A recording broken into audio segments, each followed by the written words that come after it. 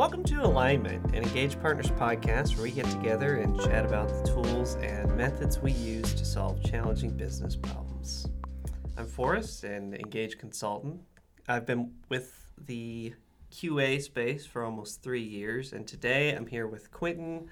A lot of people around here call him Mr. Q, to chat about our journeys in the QA space and where quality assurance is headed. So just set some of the groundwork for the conversation here.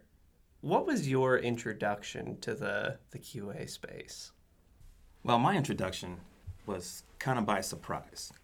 When I first started out, I had no idea what a QA analyst or a QA engineer even was.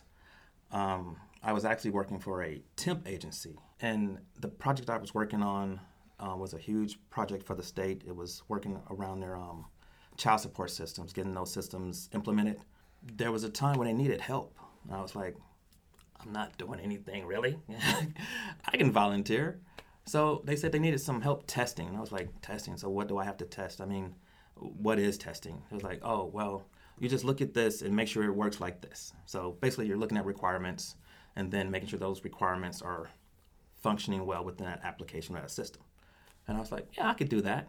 They pretty much gave me my opportunity, I guess I say, to get into this world of QA and start evolving my career around this, ensuring quality goes into our products. I think it's pretty funny that you mentioned that, because I feel like we see it a lot around here at Engage, even through our apprenticeship program, and even in kind of my personal experience. A lot of people don't end up running straight to QA. It seems like it's something that is thrust upon them. When I graduated from college, I just graduated with a bachelor's in software engineering, which was a pretty broad program. And really one of the only tangible offers that I had coming out of college was for a QA position, up here in Cincinnati. So, and even still, like, some of the people that I met in that position were not really QA or even software developers by default. One of them, I think, was a mechanical engineer coming out of college. One of them, hadn't really had that much computer training throughout their life to begin with. So I think that your story resonates with a lot of people that, it's not something that you really see a lot of people seek out, but I feel like once you're in it, it's the world really opens up for you as far as what you can do and how useful it is in the development space. Well, that is definitely a great observation for us. Probably 15 years ago, I'd say, they saw that there was a need for that quality piece to be added or looked at more deeply when you're trying to put products out to the general public. And things have changed, I would say, exponentially within the QA space, from not being really thought about to being one of the key necessities business and corporations are looking for to having, as part of their SDLC. There's a movement called shifting left, where you're trying to build that quality aspect into your code initially, so you will have less issues when you're getting closer to your production date. And that's been one of the things that has really started to influence a lot of your different methodologies that are out there for how companies will attack their IT issues or problems. Starting out, things were waterfall, where you would have like large periods of time to do your development. Then once all the development was done, they would hand it over to their QA team. I'm using air quotes here if you don't see me. And then you would have like a short amount of time to really do your testing that's really important and crucial to having that quality product out there. Some companies still operate this way. A lot of companies are switching to a more fluidity and agile, being that you can do your development work in shorter increments of time. And that way you have a better approach to getting things to production quicker and having not as much for your QA team to evaluate or do their testing on when you're ready to implement this piece of code into like the larger picture of things. Yeah, that's certainly been my experience. I've only been doing QA for 3 years now, but of all the projects that I've worked, most of them have been agile, and it seems like companies that are really trying to keep up and be competitive in the technology space are finally starting to understand how important quality is in the agile process. And I feel like in several of the sprint planning meetings I've been a part of and even helped run, considering just how long something is going to take to test, what are the variables needed for testing, and kind of working between developers and the QA engineer and kind of getting some ideas back and forth between those two parties is so crucial these days to really try to figure out how do we prioritize QA and how do we make that a part of the process every step of the way. And even like you said, it starts by shifting left,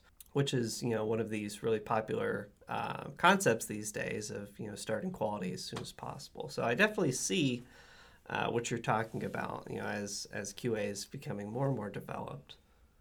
So with all these different processes being introduced and different kind of shifts in mindset from project managers, from developers, and from quality engineers, how do you feel that you've kind of kept up with the times in the QA space? So to keep up with the current software changes, because we all know our phone updates every 6 months, just like other things, you have to make yourself adaptable to learning new techniques on how to do certain things or pick up a certain coding language.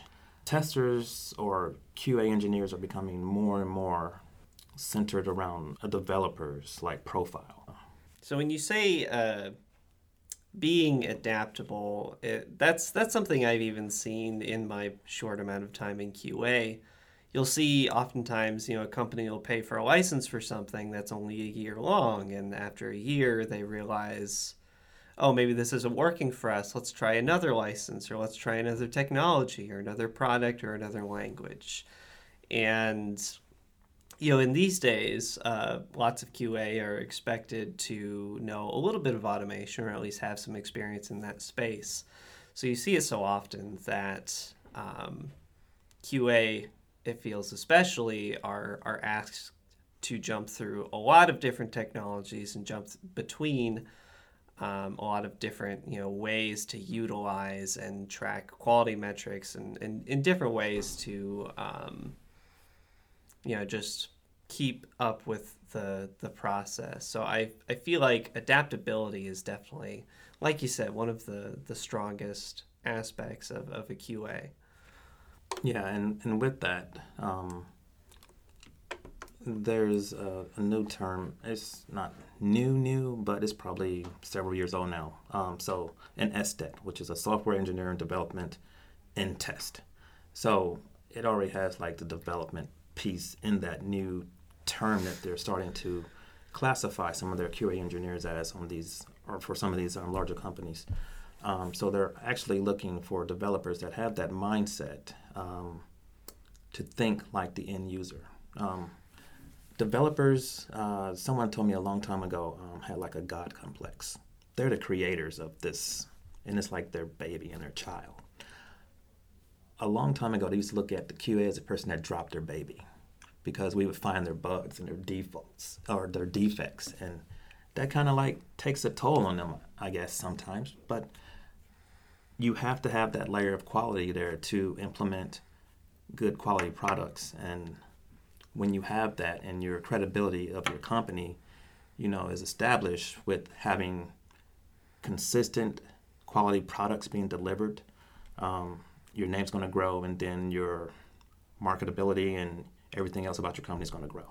Yeah, and on that note, I think even from what I've seen, I think a little initiative goes a long way. And some of one of the best parts about being a consultant and moving between lots of different clients is you have all of that experience and all of those different technologies, and you can kind of like take them with you wherever you go and help improve the process of wherever it is that you decide to end up.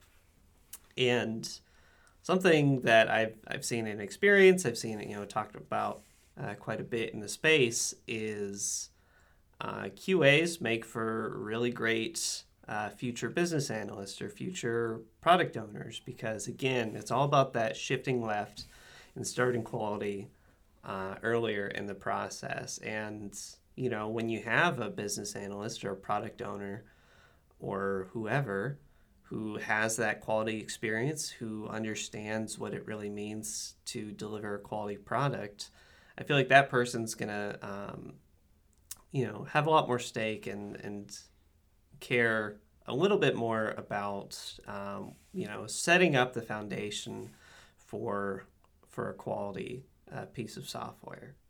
So I like how you mentioned initiative. I feel that is one of the key components in understanding how to get around in the QA space. A lot of initiative or a lot of opportunities are not really given to you in IT. There are things that you can do to make those things happen, but you got to want to make those things happen. So having that initiative will really propel your career in IT, I believe. Initiative also plays a part in how things are changing right now. I mean, so some of your QAs did not have to have as many developer type skills back in the day. Now those skills are kind of necessary if you're going to continue to adapt and keep up with the times of things and how technology is, continuously evolving all the time. So to keep your presence on that, you have to take the initiative to go out and learn those skills that you need, whether it's a new programming language, whether it's some new methodology that's being looked at the company that you're going to be working at or the client. But all of those skills that you acquire on all those projects continue to grow and evolve you and your skill set to make you more marketable and, I guess, more knowledgeable. Just want to thank you a whole bunch, Q. You've been really great, had a lot of really great insight as to all of your experience in QA, and I hope that some of the newer QAs that are listening to this have a lot to take away, and I hope that there's a clear path to moving forward in the QA field. If you're looking to bring quality into your next project, we'd love to partner with you. Please contact us at engagepartners.com/contact for more info.